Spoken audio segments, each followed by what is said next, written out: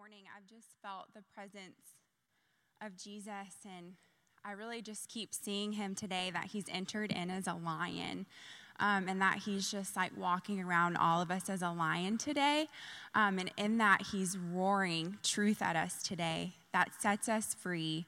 It breaks bondages, and it grows us in him, because as we grow in the knowledge of the Lord, we grow in all the things that the Bible says. So we have abundant life through the knowledge of God. And so I just really see him today. And if you guys want to picture that as I'm talking, that Jesus is just roaring at you. And it's like a roar that is like so powerful, and it brings the fear of the Lord, but it also will set you free today.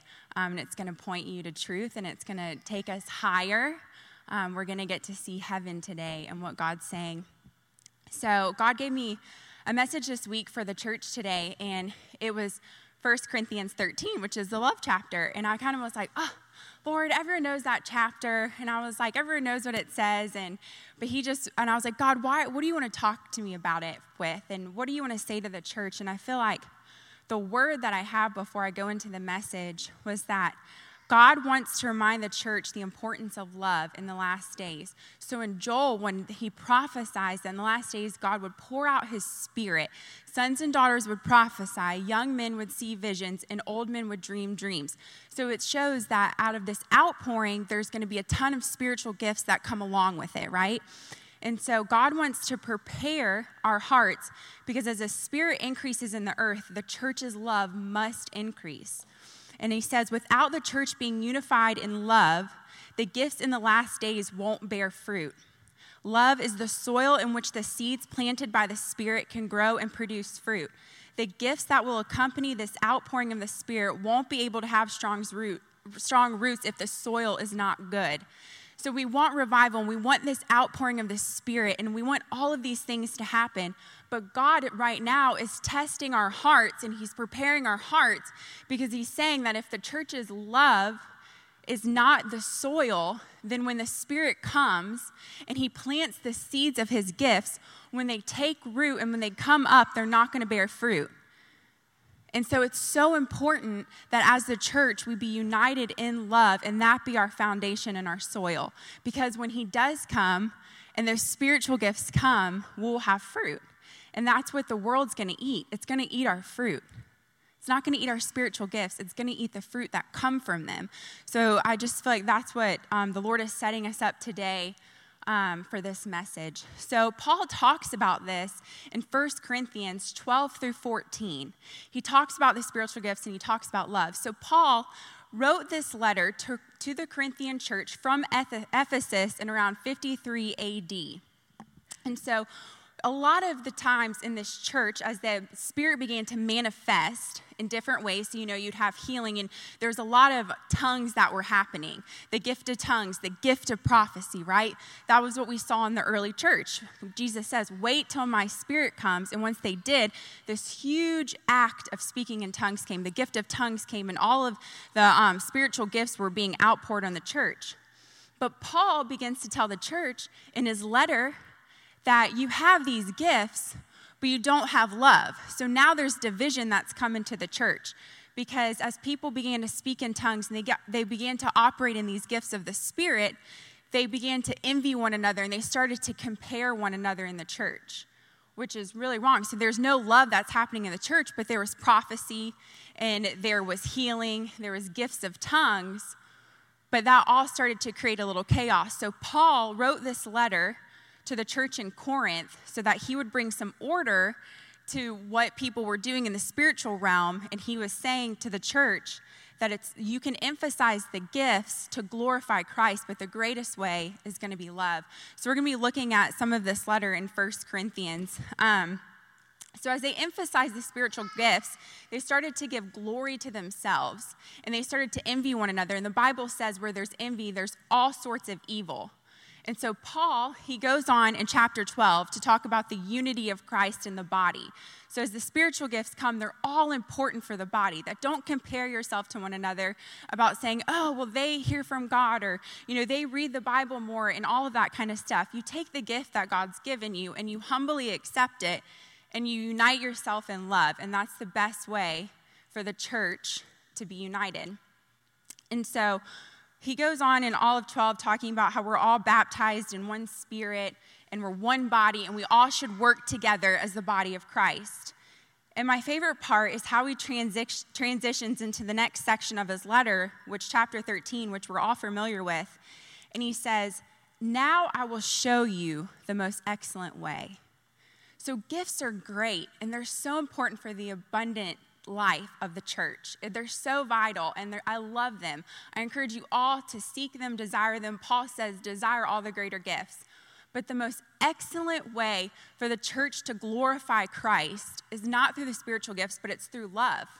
And that's what he's telling them. So they're struggling, comparing themselves, and they have all this chaos because of the spiritual gifts. But Paul says the greatest, most excellent way is that the church would be united in love. That's the best way that you can glorify Christ. And above all things, that we would be his love. So I want to read 1 Corinthians 13, 1 through 3. And these are the verses that I want it to sit heavy on our hearts today. So when I read it, I just want you to hear everything that I'm saying and let it resonate with your heart so that a seed would be planted there. Because I want it to be a challenge for us today. He says, if I speak in the tongues of men and of angels, but have not love, I am only a resounding gong or a clanging cymbal.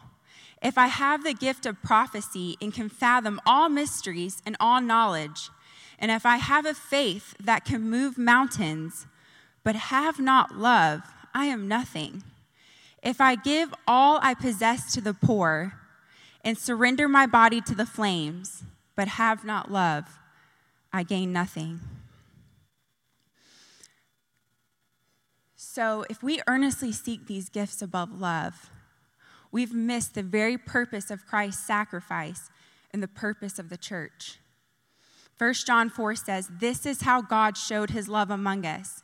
He sent his one and only Son into the world that we might live through him. It was by love, for love, and through love that God purposed his will for the church. From the very beginning, it was the foundation. It's the foundation of our faith. It's the foundation of our existence. It's how we started, how we're going to end. It's all for love. Paul says that the gifts will cease. When we get to heaven, we're not going to need healing. We're not going to need to speak in tongues. We're not going to have faith. But he says love will never fail.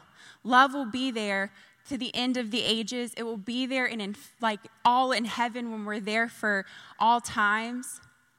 But the gifts we're not going to need because we'll be full in Christ.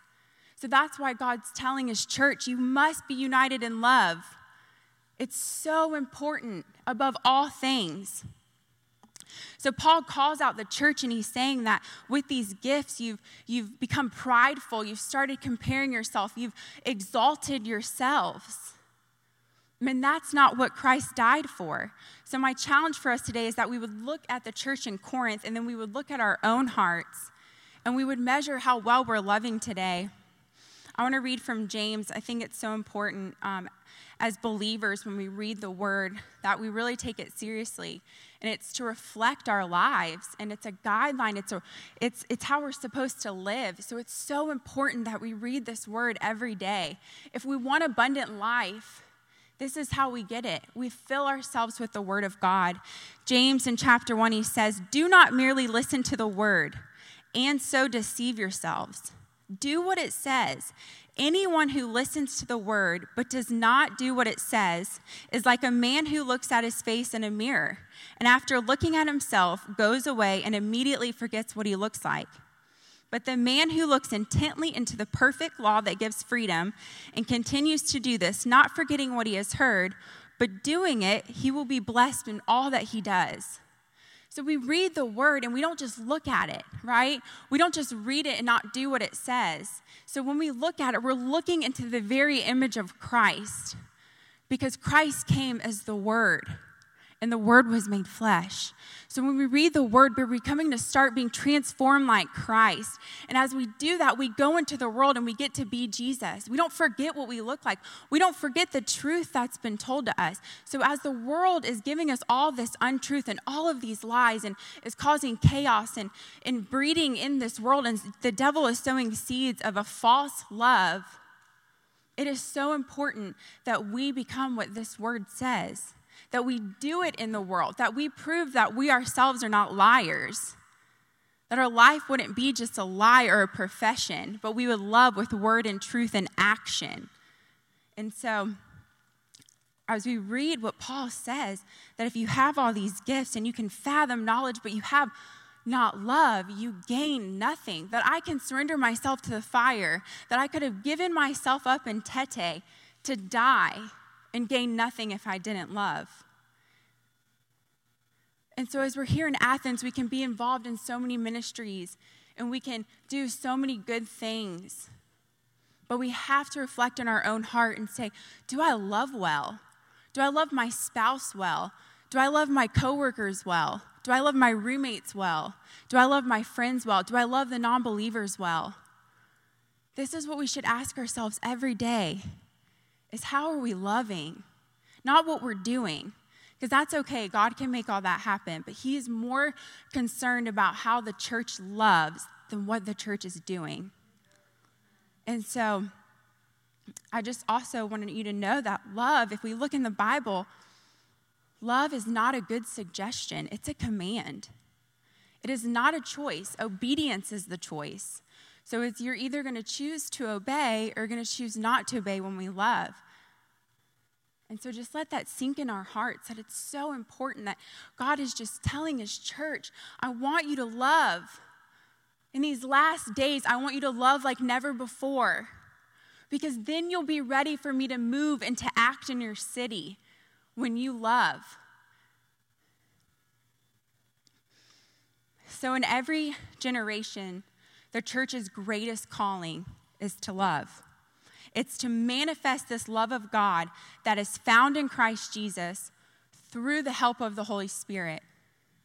That's the purpose, every generation.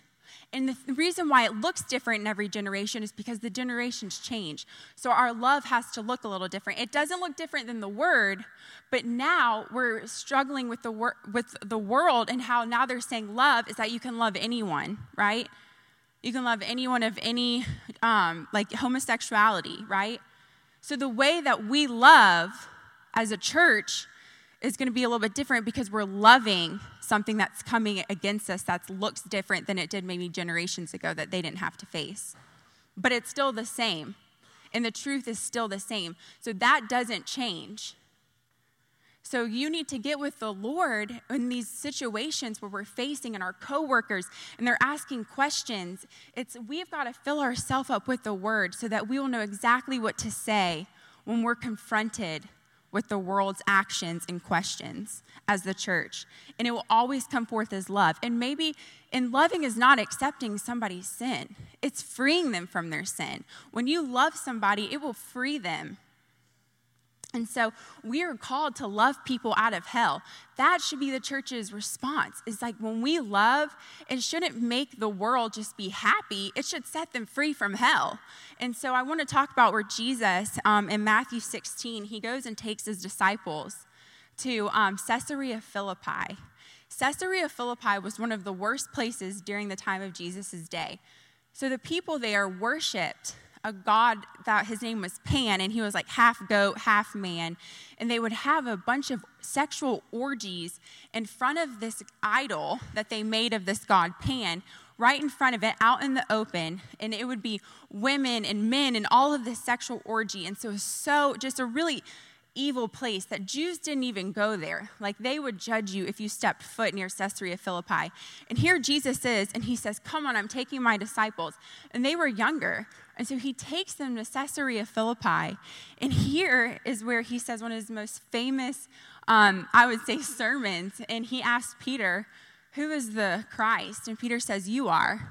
And he's saying it in Caesarea Philippi, which was basically just one of the most places where hell just opened up on earth and people were in sin and it was terrible. And he says, Peter, on this rock I will build my church and the gates of hell will not prevail against it. And what he's saying is that on this rock, which is the knowledge of the love of God found in Christ Jesus, I will build my church. So in the midst of all of this sin, I will build my church on love, and the gates of hell cannot come against it. And I love that Jesus uses the word gate, right? He said gate because a gate, it keeps something out, right? And it keeps something from coming in. And love is the key to hell's gate. Because love is the perfect law of liberty. It's like gravity. When you drop a pin, it's going to fall, right? It's a law.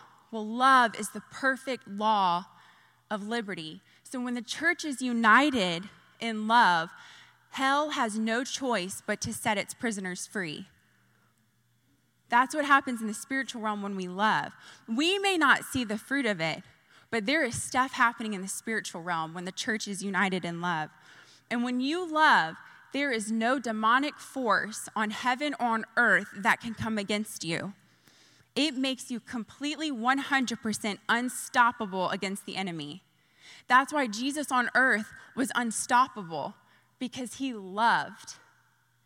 He was sent by love. He stayed for love, and it compelled him all the way to the end to die for it, for us, and for the love of God.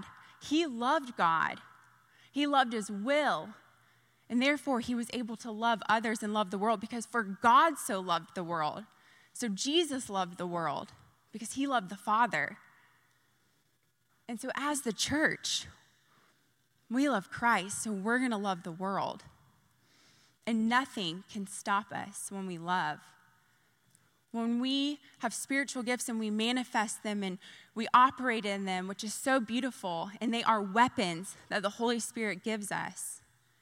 But that we also aren't perfect, and in the gifts we can really make a mess. I know I've made a mess, and I'm sure other of you guys have your own testimony of messes that you've made through the spiritual gifts. And God is faithful to help you clean them up. But when you love, it cleans up messes. It cleans up other people's messes. Jessica has loved me through my messes that I've made with people. Like, it's just how it works. Love covers over a multitude of sins.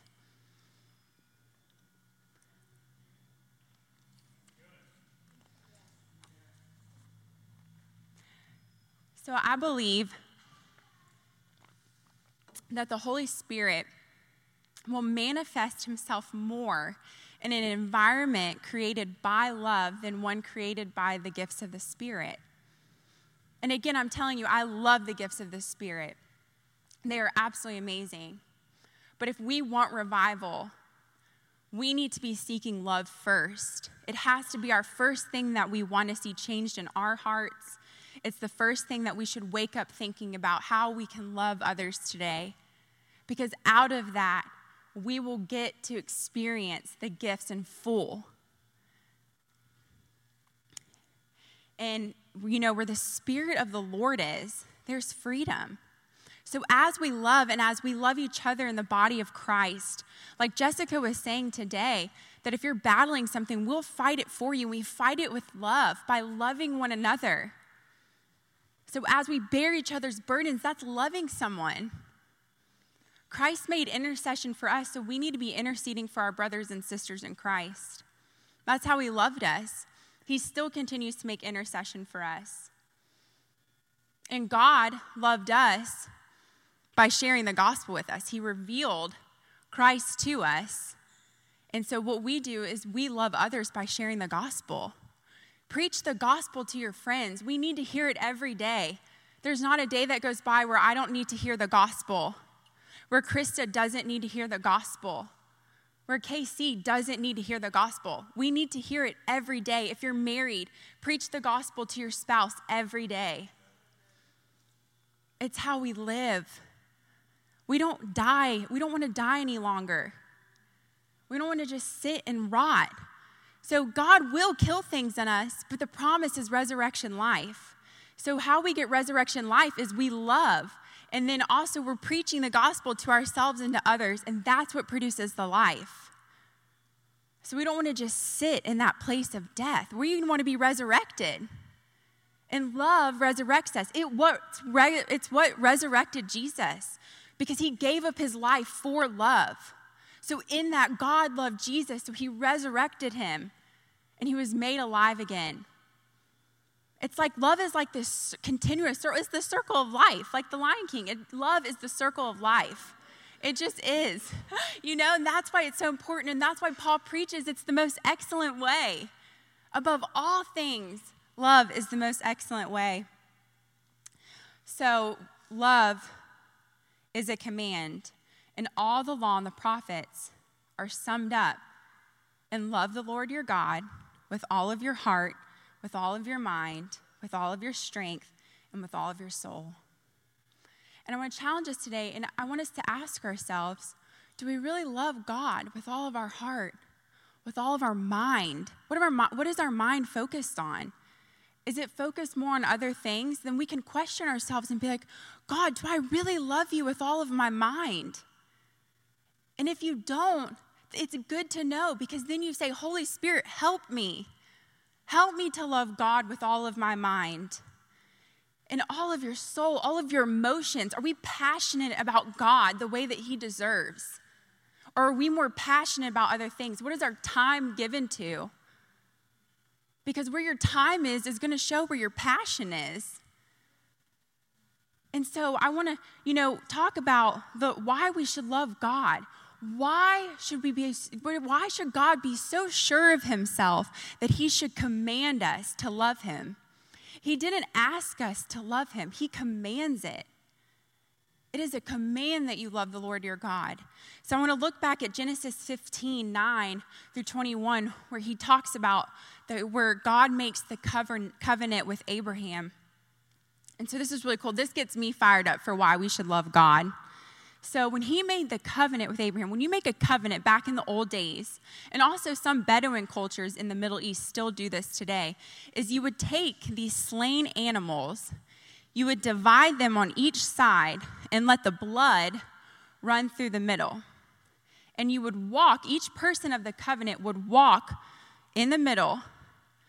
And what that represented was that they would say, if I break this covenant, you can do to me what we did to these animals. So basically, like, you have the right to kill me because I broke the covenant. And so some people do that today with the groom and a bride. If the groom doesn't keep up his side of the covenant, then the bride's father can do to the groom what they did to the animals in the covenant. So when God makes this covenant with Abraham, it was a big deal. So that's why it says Abraham was like terrified for this covenant, because he knew what it meant. Everyone in that day would have known what a covenant meant. And he knew that, oh my gosh, there's no way my descendants could keep this, to keep the perfect law of the Lord. Because God says, you have to obey my commandments. That's the covenant I'm making with you.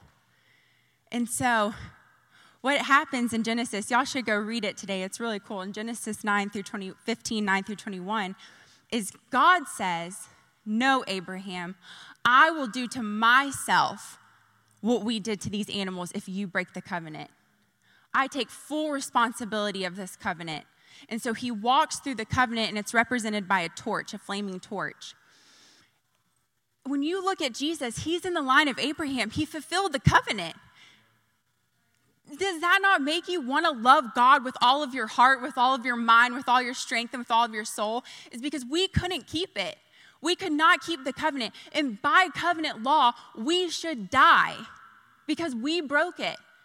But God says, no, I will do to myself. I will kill myself. I will slay myself a terrible death so that you wouldn't have to taste death. The Bible says Jesus tasted death for everyone, so we wouldn't have to taste it. And I love that, because why wouldn't that arouse a love in us that is so fierce that no idol on earth could take our gaze off the beauty of the love of God in Christ Jesus? It is everything. It's what we breathe in every day. It's the love of God. And that's why it's so important that we read the word, because it reminds us of the love of God. It's not just how God loves you now, it's how he loved you then, before you even knew him. Before the church was even a thing, God's making a covenant, promising that you wouldn't have to die, that he would take it on for himself.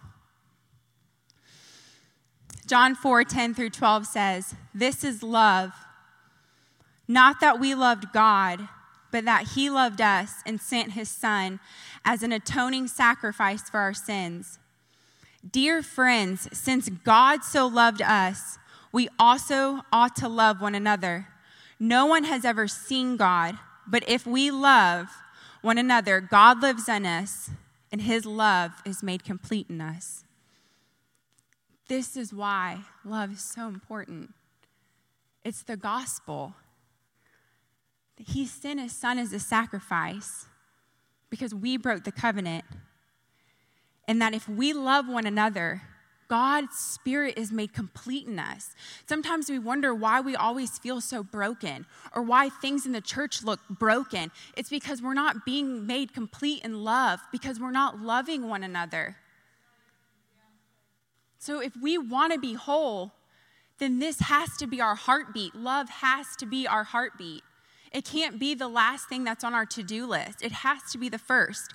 And first you love God, and then you love others. And as we love God, that love's going to naturally spill out to those around us. Because if y'all have ever gotten in the presence of God, it's not that in that moment when we worship God that we're loving him, it's that he's loving us. And when you get immersed in the love of God, you just get so happy, you feel like you're in heaven. And that joy comes forth through the inmost being of your soul and your spirit. And it can't help but pour out onto other people's lives. If you've ever been with someone who just came out with spending time with the Lord, you just feel like you got a blessing. And that's what the church needs to be. If we want to see revival in the secret place, we have got to be experiencing the love of God for ourselves. Because then when we go out into Athens, in such a dry place, we are the rivers of life, and we go and flood it because we know the love of God and we want to share it. And so Paul goes on to define love for us. And so I want everyone to close their eyes, and I want you to lift or put out your hands as I read this over you, because I want you to soak this in. I want you just to let it just come into your heart. I want the Spirit to just breathe it in you right now. I want Jesus to roar this into your hearts and your spirits right now. Love is patient. Love is kind. It does not envy. It does not boast. It is not proud. It is not rude. It is not self-seeking. It is not easily angered. It keeps no record of wrongs. Love does not delight in evil, but rejoices with the truth. It always protects, always trusts, always hopes, and always perseveres. You can open up your eyes now. So, if this is how God loves me, God's never angry with me. He's not quick to temper with me. He doesn't remind me of my wrongs. He always perseveres through my sin. He's never rude to me. He never complains about me. He never talks bad about me. If God loves me like this, then this is my standard of how I love the world and how I love those around me. So my standard doesn't become how I love myself or how others love me. That's not how I measure love.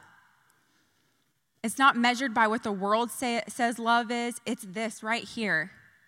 That's my standard. And that's what I live by. And this is how we measure our walk. It's good to reflect. There's no condemnation in Jesus, but it is so good to be convicted. That means we're growing in the Lord. And that means he is sanctifying us. And that means he loves us. When God disciplines you, it's because he loves you.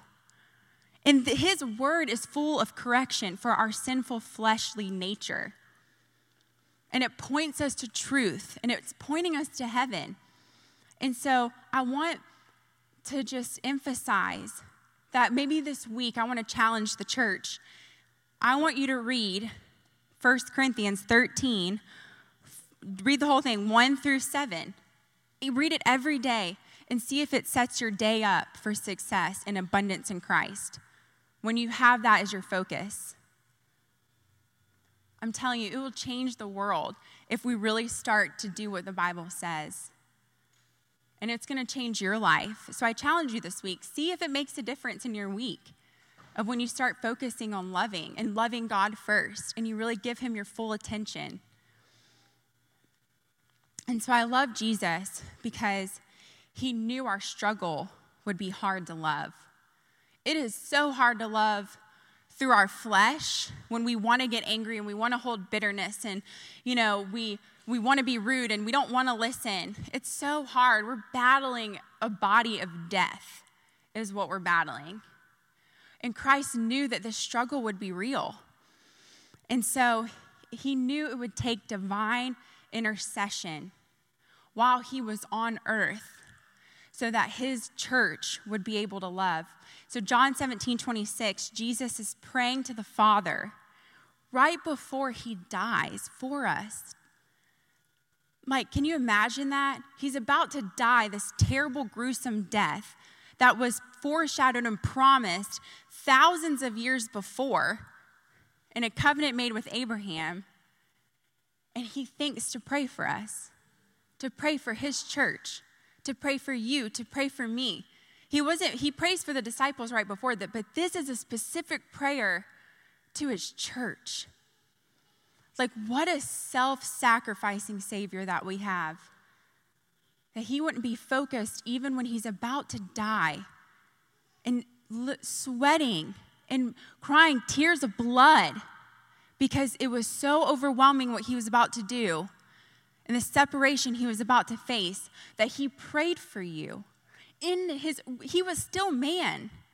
So all of us, we would be thinking about ourselves. We would be praying for us. But he prays for you.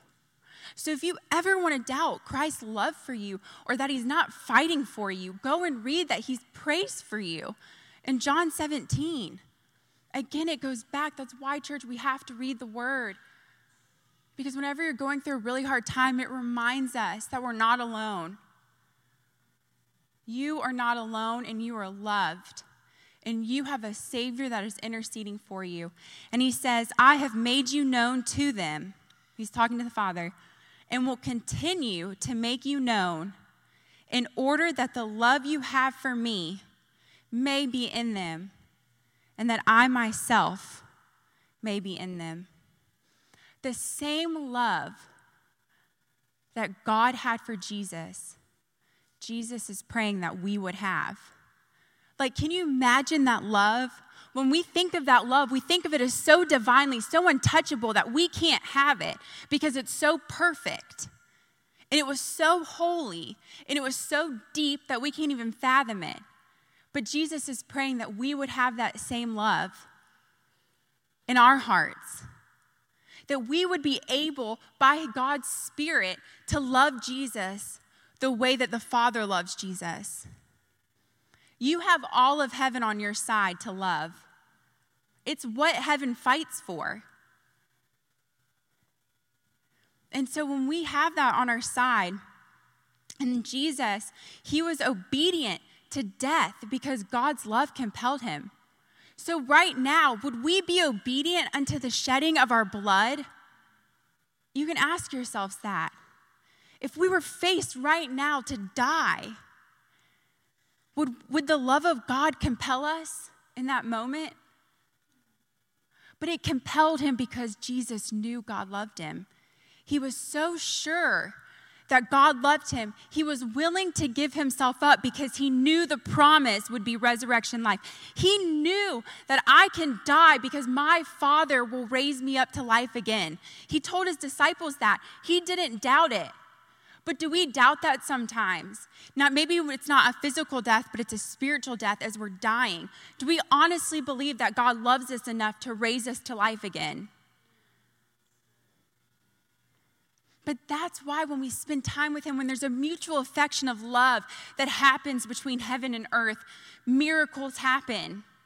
I want to be in that miracle.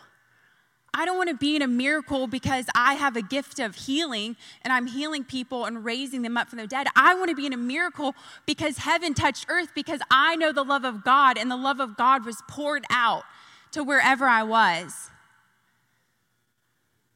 Because love will bear more fruit.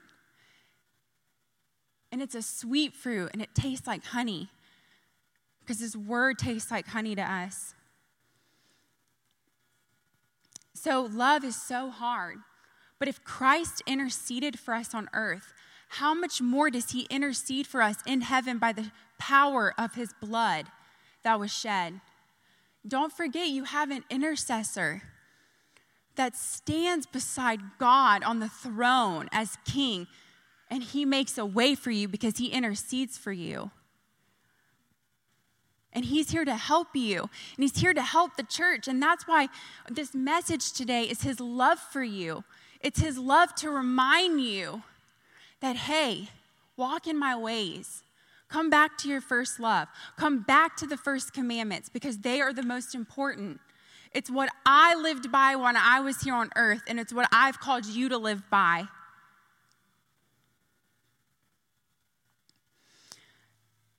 So why is it so important that we love?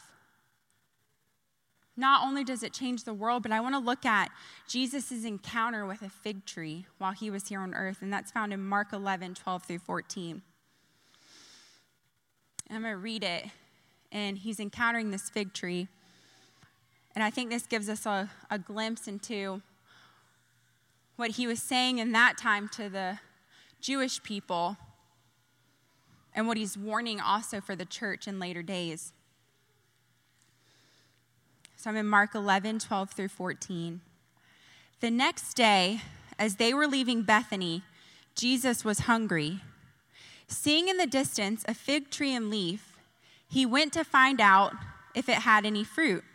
When he reached it, he found nothing but leaves, because it was not the season for figs. Then he said to the tree, "May no one ever eat fruit from you again." And his disciple heard him say it. He probably said, "May you never eat fruit again." He was upset. He was hungry. So I want to tell you a little bit about this fig tree, why it was so important. So if the fig tree, the fruit of the fig actually comes before the leaves do. So when Jesus would have saw this fig tree, he would have expected it to have fruit because it had leaves. So imagine him, he was hungry, and he went to go eat the fruit, but there was no fruit found on the tree, even though it promised that there would be fruit.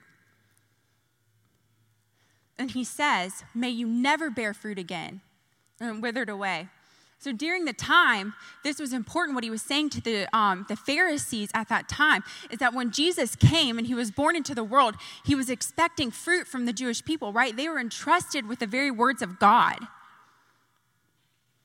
And he went, and they had no fruit.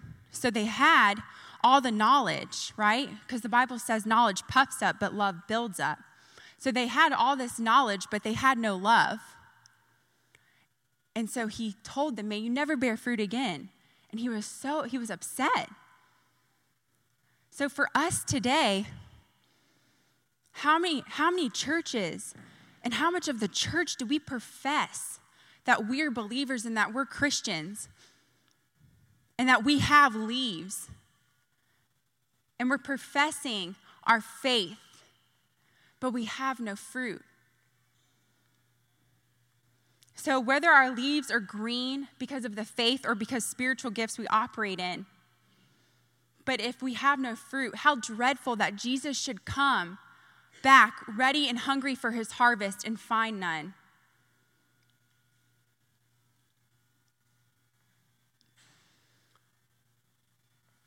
Woe to the church or the person that Christ should come looking for fruit, and he says, "May you and find none," and says, "May you never bear fruit again," and thus it withers away.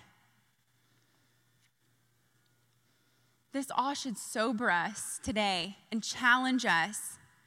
Again, not condemn us, but convict us. of why it's so important that we love. Because like God said in the word in the beginning, that it becomes our soil for which the spiritual gifts planted by the Holy Spirit will grow and bear fruit. So we don't want the leaves, we want the fruit. Because when the church comes in the last days, when there is no fruit out there for them to eat, the church must bear it. We can't be dry or void of fruit, because then what would the world eat? And then when Christ comes back for the church, he's coming back looking for the fruit. So he's going to see the church as leaves, that we're professing that Christ is Lord. And that's amazing. But if we do not have the fruit, we will wither away. And he warns the churches in Revelation about that. If you want to read the letters to the 7 churches, that's basically what he's saying. So I want us to be captivated first by the love of God, so that we would see the importance of us as Christians and being the body of Christ, of who we are to the world. In a time where it's getting worse and more wicked and more evil acts are happening, the church has to be loud. Our love has to be louder than the lies of the enemy. And we have that power. And our love, by actions and truth, will be loud. And it's going to unlock the gates of hell. Like, we have these promises, but God gives it to us, but we still have these choices whether we're going to obey or not. And so right now is the time for obedience. We don't have time to get distracted, and we're living in a really hard generation where there is more distractions than there probably was 25, 30 years ago. We have social media, we have all this stuff on television, and I'm not saying that those things are bad, but they can be. And so it's good to ask yourself, what am I giving my time to? What am I devoting myself to? Because now is more than ever important that we come together in love and we go down and seek the gates of hell, and we release our friends and family and coworkers, because they're trapped there. And sometimes we don't like to acknowledge it because it's scary and we don't want to think about hell. But Jesus wasn't afraid, because he said, my love will set them free. So we can't be afraid of the gates of hell, because perfect love casts out all fear. So when you in love, you're not going to be afraid of the demonic. You're not going to be afraid of your coworker's sin. You're going to go tackle it head on, because you're so confident that the love of God is in you and it's for that person, and that they are going to be set free. Because again, it's the law of liberty. It's how we as believers live our life. And that's our commission, that we would not just have leaves, but we would have fruit.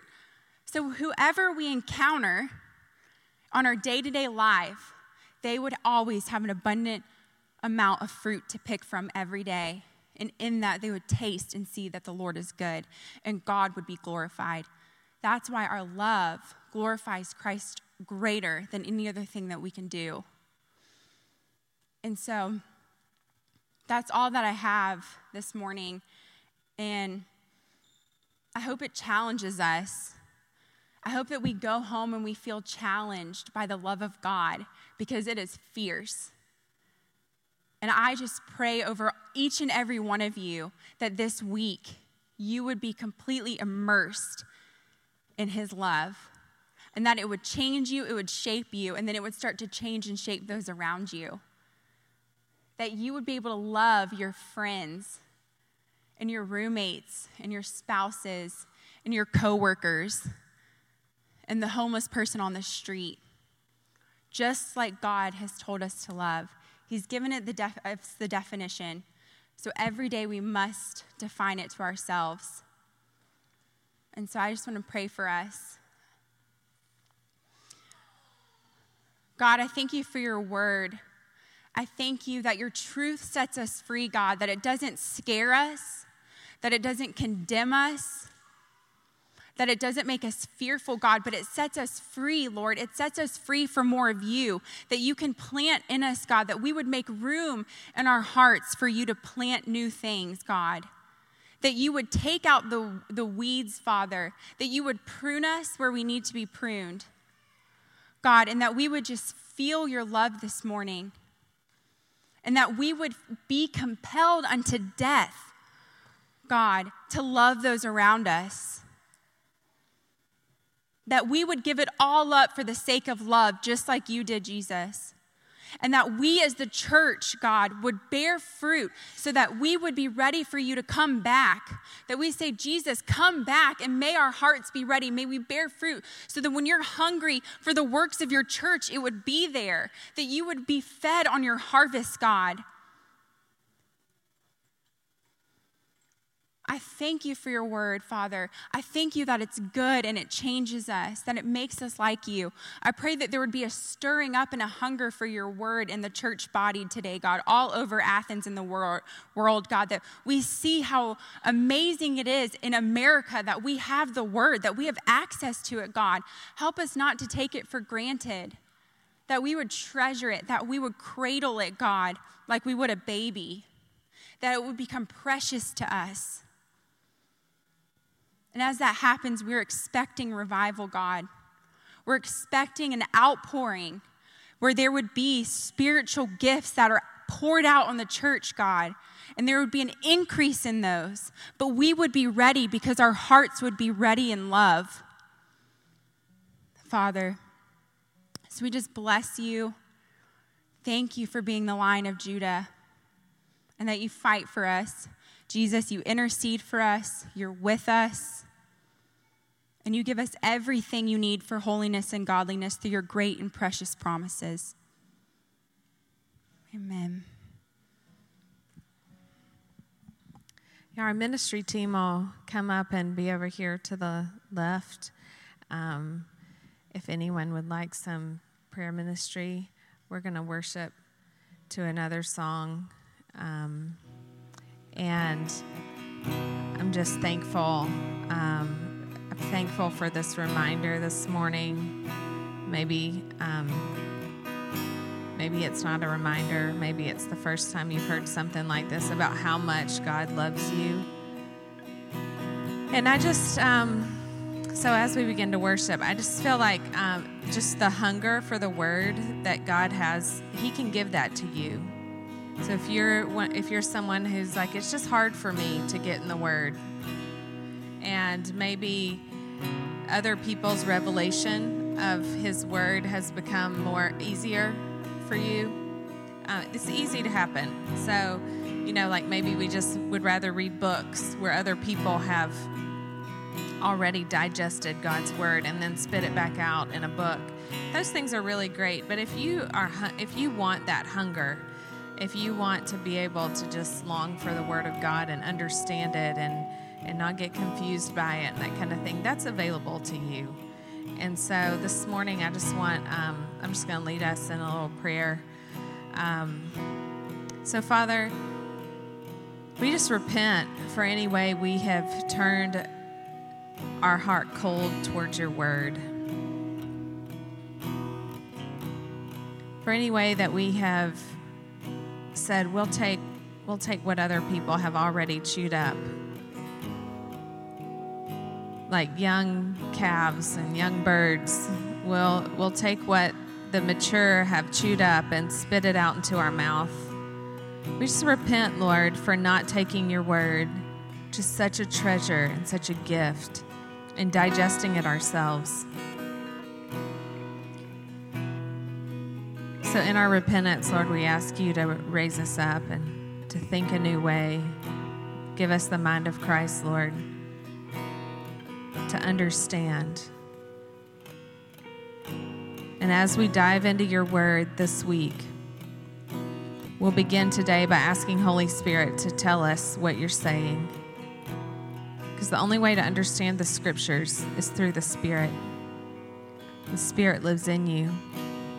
You have the mind of Christ. So I just ask that you ignite, Holy Spirit, a hunger for the Word of God, for the truth that will draw us into your loving kindness and fill us up that we may go out and love the world. So I just ask you guys to stand. We're going to worship to one more song. Anyone who'd like prayer for healing or someone to fight with you against the enemy or any kind of prayer, our ministry team is up here for you.